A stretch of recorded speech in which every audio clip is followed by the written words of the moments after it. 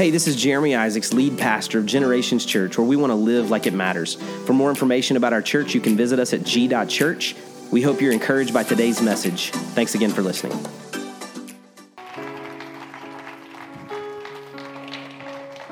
You can be seated. You can be seated.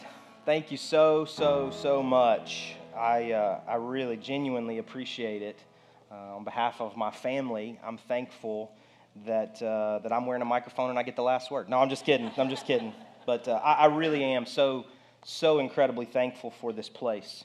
Some of you may say, North Carolina, I thought you've been talking about Tennessee a lot. Well, not anymore. No, I'm just kidding. I'm just kidding. I married into my love for Tennessee. I married a girl from Knoxville. I didn't really have a team that was any good up to that point, but if you cut me open, I bleed Carolina blue. I was born in High Point, North Carolina, lived there for the first few years of my life, so thank you for that. That's incredible.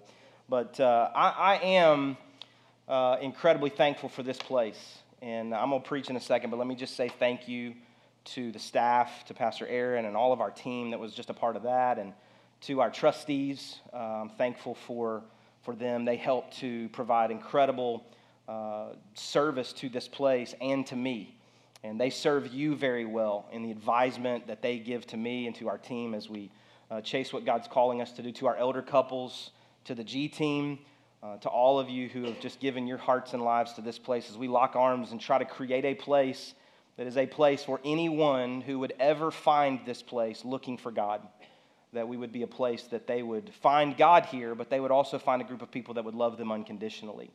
And so I'm thankful for people that have committed their heart to that, and that's our heart, not just in this location, but also in future communities and cities to come. But I'm thankful for that. I am thankful that you honored our kids.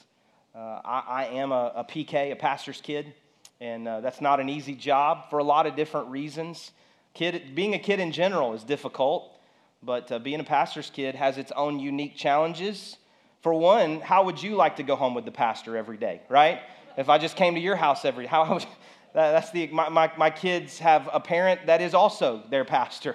But they also, their spiritual family, you, and those who have been a part of this journey over these last 11 years, love them so well. But then there have been times when those people felt for a number of reasons that maybe it was time to go, and so then their spiritual family gets disrupted. And sometimes it's because they were mad at mom or dad and mad at the church, and they have to process that in young ages sometimes when they're not really sure what that looks like, and to stay sane and stay connected to God and their faith. And then too, sometimes, and this is not true here, I genuinely mean that, this is not true here, but so often pastors' kids get the unfortunate kind of responsibility to carry a spiritual maturity that is far beyond the years of their life, and so they get kind of judged unfairly. But you've never done that to our kids, and I'm thankful for that, and I'm just thankful for the way you love our kids, because they love this place, and so I'm thankful for that. And then to Corey, I wouldn't want to do this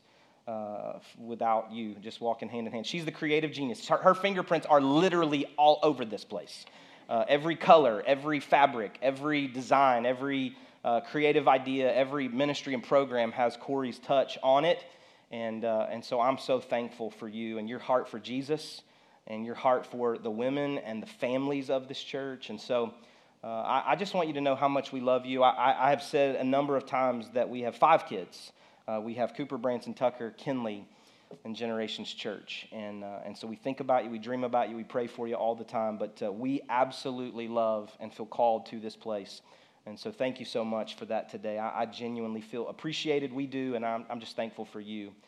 There's so many great things that have been happening in our church over the last few days and weeks, but one of them, just kind of to piggyback on that, I was going to talk about this, and we're kind of started a little differently there. But this last Thursday night, we had an incredible night for the ladies of our church and community called Woven. If you were here, give me a little woo-hoo.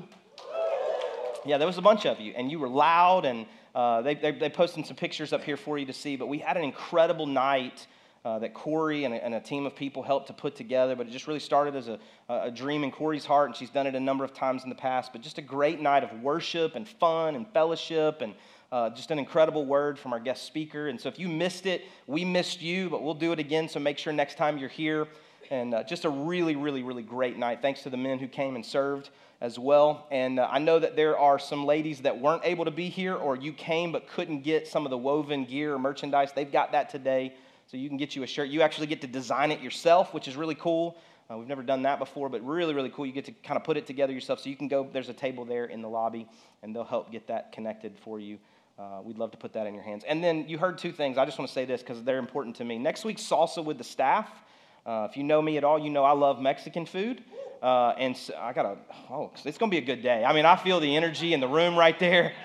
I mentioned salsa, got a hallelujah. I don't know what happened, but revival's breaking out in the room. But if you're relatively new to our church, we'd love to get to know you, get to meet you, for you to get to know us. So it's just right after church next week, and so we'd love for you to just go register. It's free for you, but just helps us to plan for you. And then in 2 weeks is Baptism Sunday. Some of our favorite Sundays of the year are the Sundays where we get to celebrate life change, and so we want you to come and be baptized. If you've never been baptized, you've recently made a decision to follow Jesus, or what we would call a recommitment, and you just want to go public with that decision. We want to baptize you and celebrate as a church family, so make sure you go sign up for those things as well. So today, with the remainder of our time, I promise not to keep you too long, but with the remainder of our time, I want to begin a new series. We're going to spend the next few weeks kind of unpacking together on this idea of legacy. Legacy could mean a lot of different things to you and to me, but I looked up some definitions, and they all kind of pointed in this general direction. But the word legacy could mean a gift by will, like leaving in your will, especially of money or personal properties to someone. Or a second definition could be something transmitted by or received from an ancestor or a predecessor. So this is the idea that those who come before leave something for those who come after. And so when you start thinking about that, obviously it has a monetary context in so many different ways. I'm going to leave in my will. I'm going to bequeath to you something that came from my possessions. I'm leaving you money or a house or whatever. But this is not a money series. This is not a financial message today, though that definitely could have some context for you as you begin planning for the next season of your life, or the season of life you're in now, or as you think about those that are coming after you. But when I'm thinking about legacy, I recognize that there is something that all of us are going to pass on. Whether you want to intentionally or not, you're going to pass some things on. The second part of that definition said something transmitted by or received from predecessors. Proverbs chapter 13, verse 22 says this: a good man leaves an inheritance to his children's children. And so when I think about that, again, you might think, okay, inheritance, the only way that I've ever heard that used is in a monetary context. But this original word in the original language here of Scripture, because you know that Scripture wasn't written in English, right? Everybody's got a good amen right there. So in the original text here, the word inheritance is used over and over. It's actually used about 60 times in the Old Testament. And most of those occurrences in the Old Testament are pointing to the children of Israel. And when it's pointing to the children of Israel, it is connected to the promises of God and the land of Canaan.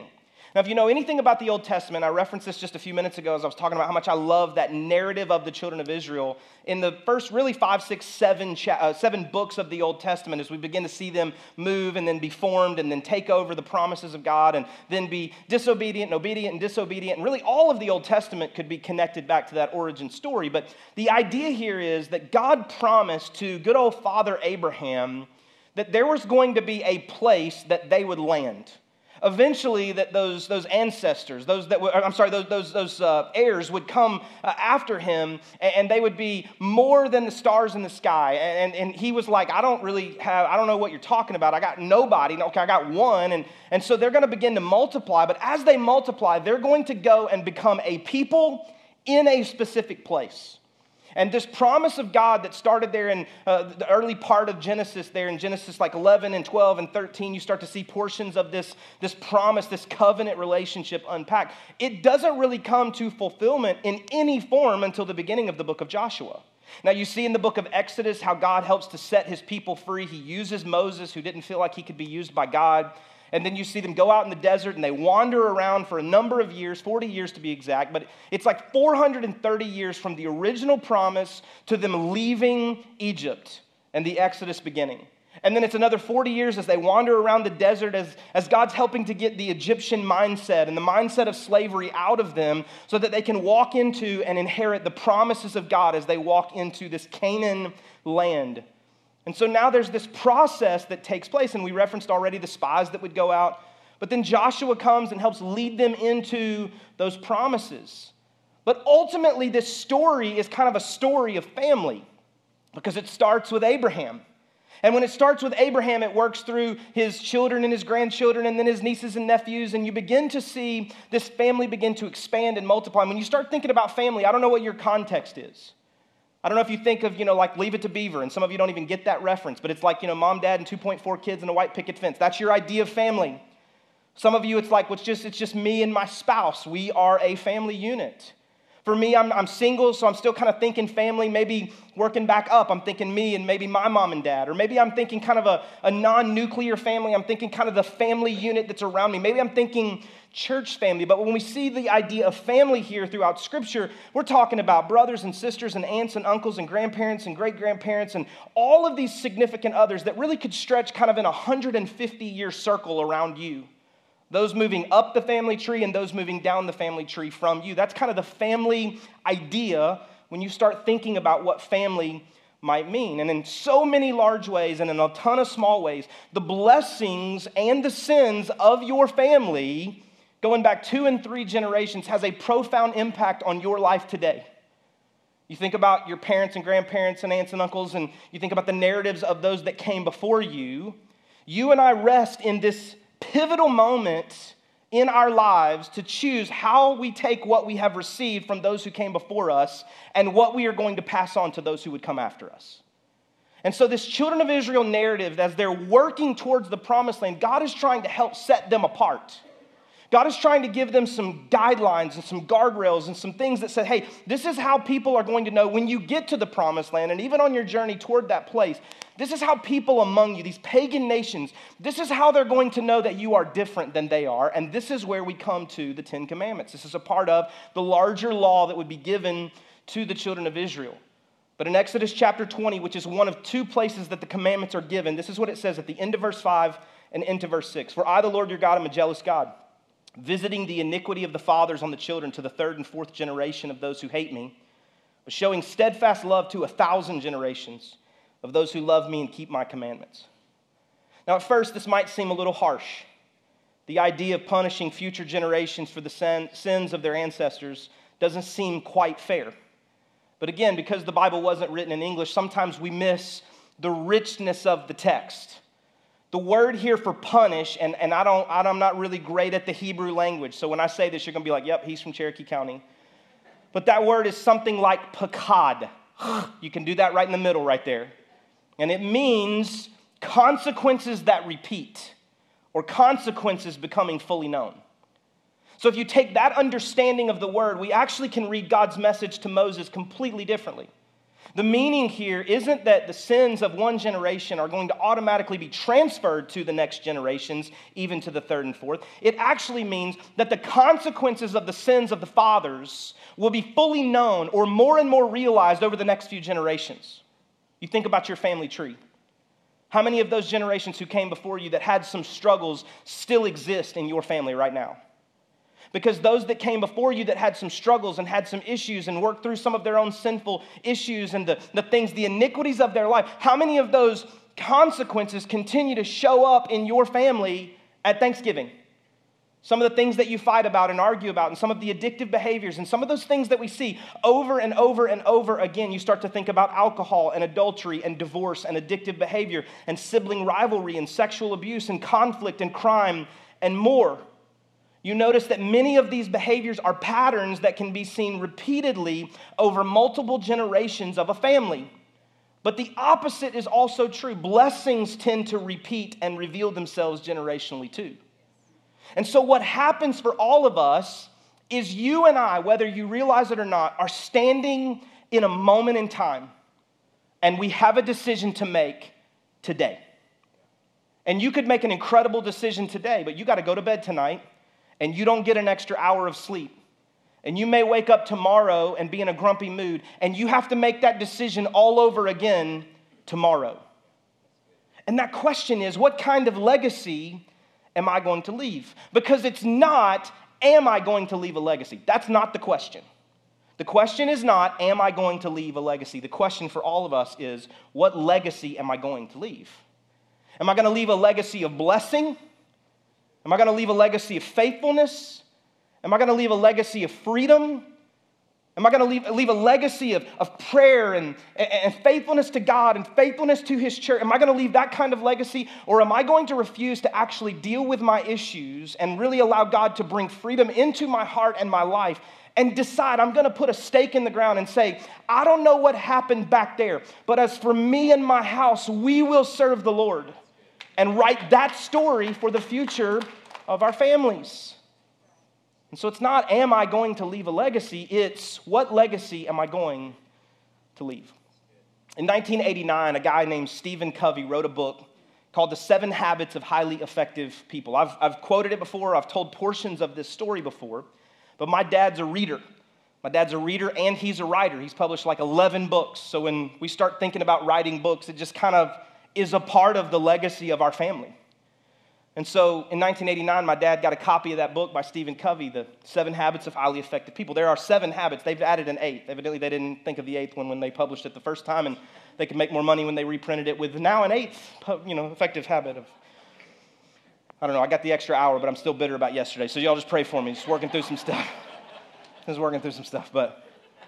So there's 7 habits that he wrote about in 1989. My dad got a copy of that book, and there's a number of great habits. I encourage you to read it. It's really great stories, really great things there that will help you kind of be more intentional about the way that you live. But one of those habits that I quote all the time, because my dad quoted it all the time, is to see the end from the beginning. And it's the idea that you want to kind of go to the end, and what do you want the story to be? What is it that you want to see at the end? And now you want to work back to where you are now, and you want to live in such a way that you are creating that kind of ending. And so my dad in 1989 had 2 young sons, and so he's like, okay, what do I want them to know? What do I want them to be able to do when they move out of my house? I got one that's going to move out of my house soon, and I've been thinking about that a lot over the last few years. And it hit me a few months ago, and I told Corey, I was like, there's a ton of stuff he doesn't know. And I feel like a miserable failure. She was like, he's going to figure it out. I'm like, well, but I want to help him. I want to help him figure it out, And so my dad said, there's a few things that I want them to know. I want them to know how to manage money. I want them to know how to love God. I want them to know how to pray. And I want them to know how to treat a lady. Those were really the 4 things. There were 1,000 other lessons that he taught us, but those 4 things were kind of weaving their way through many of the conversations that we had as children and as teenagers. He wants to see the end from when they turn 18. It's not the end of my relationship with them, but it definitely changes the influence that I have over their life. And so that was the end for him, that 18-year, that graduation moment. And so that was him. For you, it could be, hey, what do I want the end to look like? And you could go all the way to this thought. I don't mean it in a morbid way. Like, what do I want him to say about me at my funeral? What do I want him to put on the tombstone? What do I want him to say at the graduation? What do I want him to say at the retirement party? I don't know what that end is in your mind. But for the context of our time today, I'm thinking about it in view of legacy.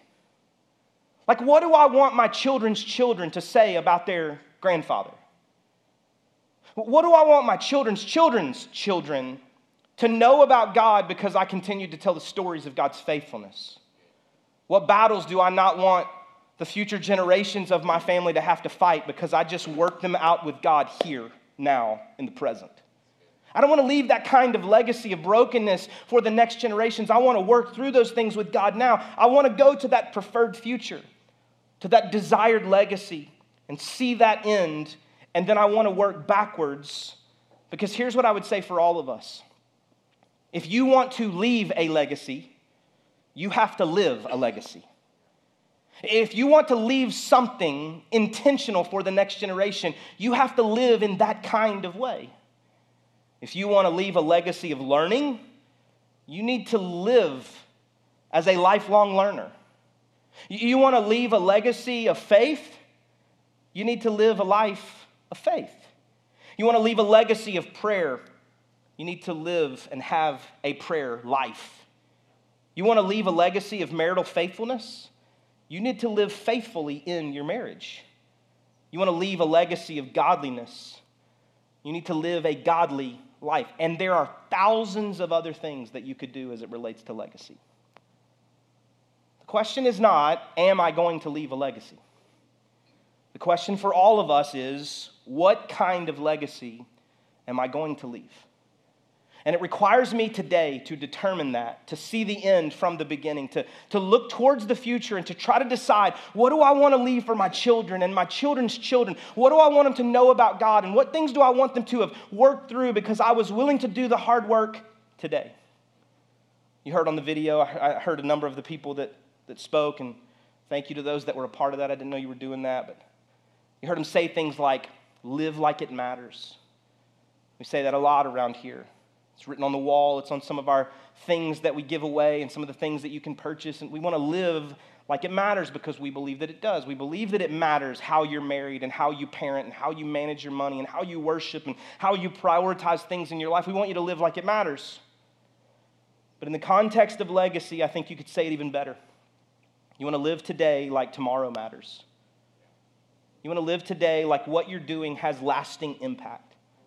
Because if you don't, then you live today for only today's sake. It's for short-term gain. It's for short-term fulfillment. You run the risk of making short-term decisions that aren't wise in the long term. And I recognize that some of you may be sitting there right now and you go, but you don't know my past. And guess what? You're right. But legacy isn't about your past. Your legacy is about your future. And that future legacy is forged today, right now in this moment. It doesn't matter who your dad was and who your mom was and the things that your grandparents struggled with. It doesn't matter the brokenness that existed back there. God can do a new work in you right now, and the blessings and the steadfast love of God can extend to 1,000 generations in the future of your family because you made that decision today. It doesn't matter what your past is. It doesn't matter all the hurt and pain that other people have experienced because your legacy isn't about past. That's someone else's legacy. That's someone else's story. You are writing your legacy today. So here's a few closing questions and thoughts for all of us. Maybe you want to jot these down.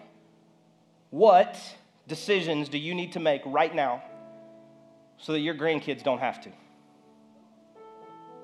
What decisions do I need to make right now so my grandkids don't have to? That this is just who we are. This is what our family does. This is how we trust God. I've told this story before. I want to tell it quickly. My dad's mom, my Meemaw. There's only 2 women in the world that I called Meemaw. Both of them have now gone on to heaven. But those 2 Meemaws were good to me. They loved me. They loved their family. They loved their husbands. They loved their children, their grandchildren, and they loved the church. They were both pastors' wives for 40 or 50 years of their life. It's part of my legacy. But one of the things that my dad's mom, my Meemaw, did before she passed away, she wrote down some stories of God's faithfulness, answered prayers, miraculous works of God, times when she didn't know how it was going to work out and how it was going to happen. God just showed up. She wrote those stories down and she had them bound. And she gave 1 copy to every one of her grandchildren. So that now, when I'm trusting God and believing God and I just don't know how, the legacy of my family is that my grandmother trusted God. And my parents trusted God. And I can trust God because we're not just making this thing up today. There's a history of God's faithfulness in my family over and over and over again. What decisions do you need to make today so your grandkids don't have to? Here's another one. What do you need God to set you free from so your children don't have to fight it? There's some of us that are walking through some stuff right now. And you've prayed 1,000 prayers. You've done all the steps they told you to take. You've come down and you've snotted all over some carpet and some altars and a million other services in your life. But today could be the day. Because you're just willing to say, I'm going to go down one more time. I'm going to pray one more time. I'm going to go to the meeting one more time. I'm going to exhibit some self-control, which is a fruit of the Spirit, just one more time, because I want to fight this battle today because I don't want my kids to have to. It's like I'm just going to make a decision today to allow God to set me free from some stuff because I don't want my kids to show up already bound by something. I just want to find freedom today so they walk into life with freedom. feeling like they are more than a conqueror through Christ Jesus because their mom or their dad or their aunt or their uncle or their grandparents just took the hard work seriously and said, I'm going to seek freedom as long as it takes so my kids don't have to. And here's the last thought before we pray and take communion. What do you need to do to live a legacy so that you can leave a legacy? What is it that you need to do? What decision do you need to make? What new thoughts do you need to think? What prayers do you need to pray? What relationships do you need to seek forgiveness in? Hurts that you've caused, healing that you can allow God to work out. What is it that you need to do right now, today, to live a legacy so you can leave a legacy? Because that's what it's all about. The question is not, am I going to leave a legacy? The question is, what legacy am I going to leave? It reshapes everything that we do, every conversation that we have, every decision that we make, if we don't just make it for today, but we live today like tomorrow matters. I'm going to ask you right where you're at just to bow your head and close your eyes. Nobody's looking around. We're going to pray in just a second, and then we're going to go to a time of communion. But as we close our time today, if you would say to me, Jeremy, for me, I know the decision that I need to make. I need to enter into a relationship with Jesus Christ. I need him to forgive my sins and to lead my life. I need him to be my Lord, to guide and direct my footsteps. I need to trust him with my life. If that's you, would you just lift your hand right where you're at? I want to pray for you. Once you lift your hand, you're not the only one. There's other hands lifted right now. You can put it right down. And now if you would say, Jeremy, for me, I've got some decisions to make. It may not be heaven or hell, but I got some things I got to work on because I want to live a legacy so I can leave a legacy. If that's you, would you lift your hand? My hand's lifted. My hand's lifted. A number of us today. Live more intentionally today because we believe tomorrow matters. God, we thank you now for our time. I thank you for everything we've experienced today. Thank you for times of worship and prayer. I thank you for community and fellowship. We got extra sleep, so a bunch of us showed up early and just hugged each other for a while. I thank you for that. It's a family here. I thank you for this place. I thank you, God, for these people. And God, I thank you now for those who've acknowledged their need for you to be the Lord and Savior of their life. Forgive their sins. Be their Savior. But God, I pray that you would be their Lord. Lead and guide their lives from this moment forward. Let them change the trajectory of their family for generations to come because of this moment, right now. Right now. God, give them confidence and boldness to trust you and to live by faith like never before. God, I thank you for that. And God, I pray now for those that lifted their hands to say, I want to leave a legacy of blessing. I want to live a legacy of faith. I want to leave to the next generations a form of godliness as I pursue more and more him to make me into the image of his son, Jesus Christ. That's what I want to live because that's what I want to leave. God, help us to do that, to trust you with our lives. In Jesus' name we pray. Amen. I'm going to ask our host to come now to prepare to serve you as we take communion together. We do this about once a month or so, just an opportunity for reflection. They've got some elements there. If you need some gluten-free elements, there's some in the back. I know there's a number of folks in our church that need that. You can go get those at the back door. Raise your hand. But I'm going to ask you just to hold these elements in your hand. I'll come back. Pastor Connor's going to lead us in a moment of worship here as they're being distributed, and then we'll come back and take them together.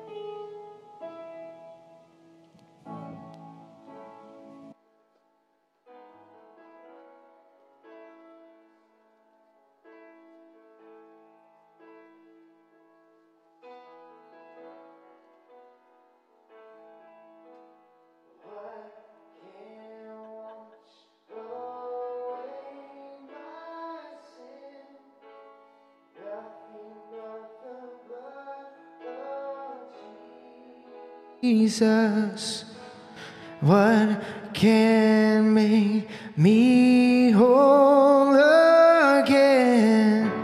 Nothing but the blood of Jesus. We sing, oh precious is the flow that makes me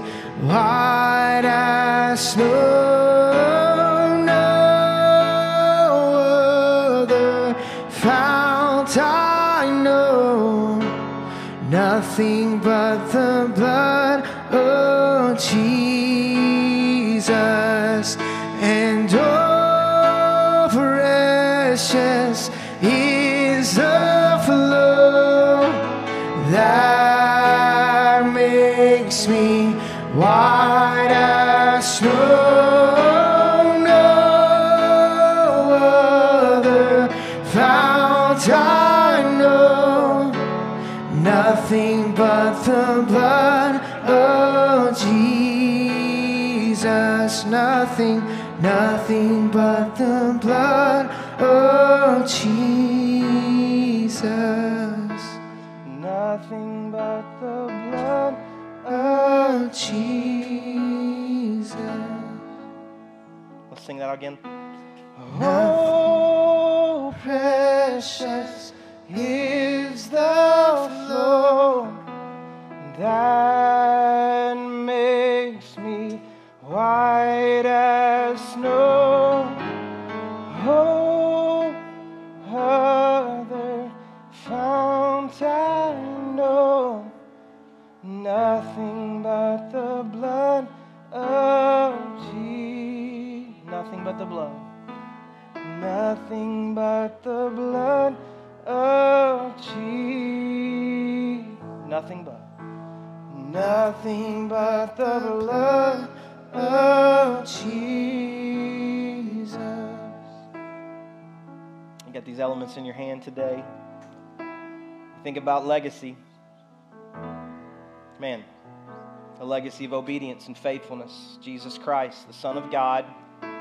He came 100% man, 100% God, uniquely blended together. There's never been anybody else like him to walk the earth. He was tempted in every way that we are tempted, yet without sin.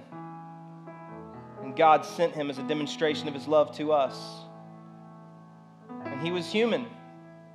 He was God, but he was human. He was in the garden and he said, Lord, if there's any way that this cup of suffering can pass from me, I don't know that I'm equipped.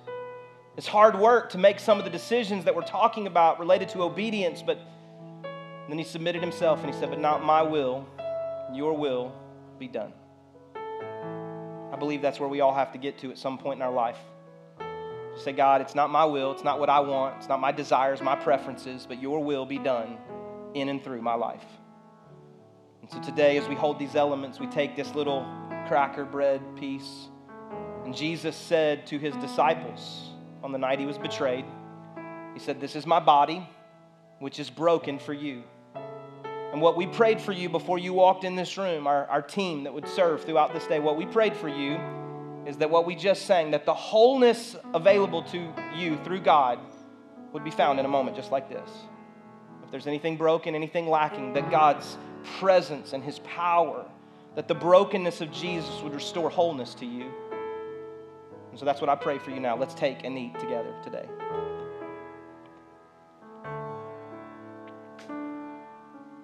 It says in the same way he took the cup. He said, this is the blood of the new covenant. The new covenant was this idea that Jesus was the once for all time sacrifice. We didn't have to bring sacrifice to the temple anymore. But that shed blood of Jesus, the perfect, spotless lamb, according to Scripture, was shed for the covering, the remission, the payment for our sins. And the stripes on his back that he bore were for our healing. And so today, wherever you need healing, wherever you need forgiveness, it's found through the blood of Jesus Christ we've been singing about. Let's take and drink together. God, I thank you one more time for all that you've done today among us. I thank you for the chance to gather. I pray we never take it for granted that we get to gather and we get to worship and we get to be together. And so God, I pray now that as we leave this place, that we would come back to this place. But while we are apart, that we would be on your mission to spread the love of Jesus Christ to a lost and dying and hurting world. And for some of us, it begins in our home today. And God, I pray that we would take the example of Jesus Christ of ultimate submission and obedience, and that we would live in such a way that we are leaving a legacy to those who come after us. God, we thank you for this. In Jesus' name we pray. Amen. Thanks again for listening. If today's message was an encouragement to you, we invite you to share it with your friends and family. Maybe subscribe, rate, and review the podcast. It just helps us spread the word about what God's doing here at Generations Church. For more information about the church, visit us at g.church. Have a great day, and God bless.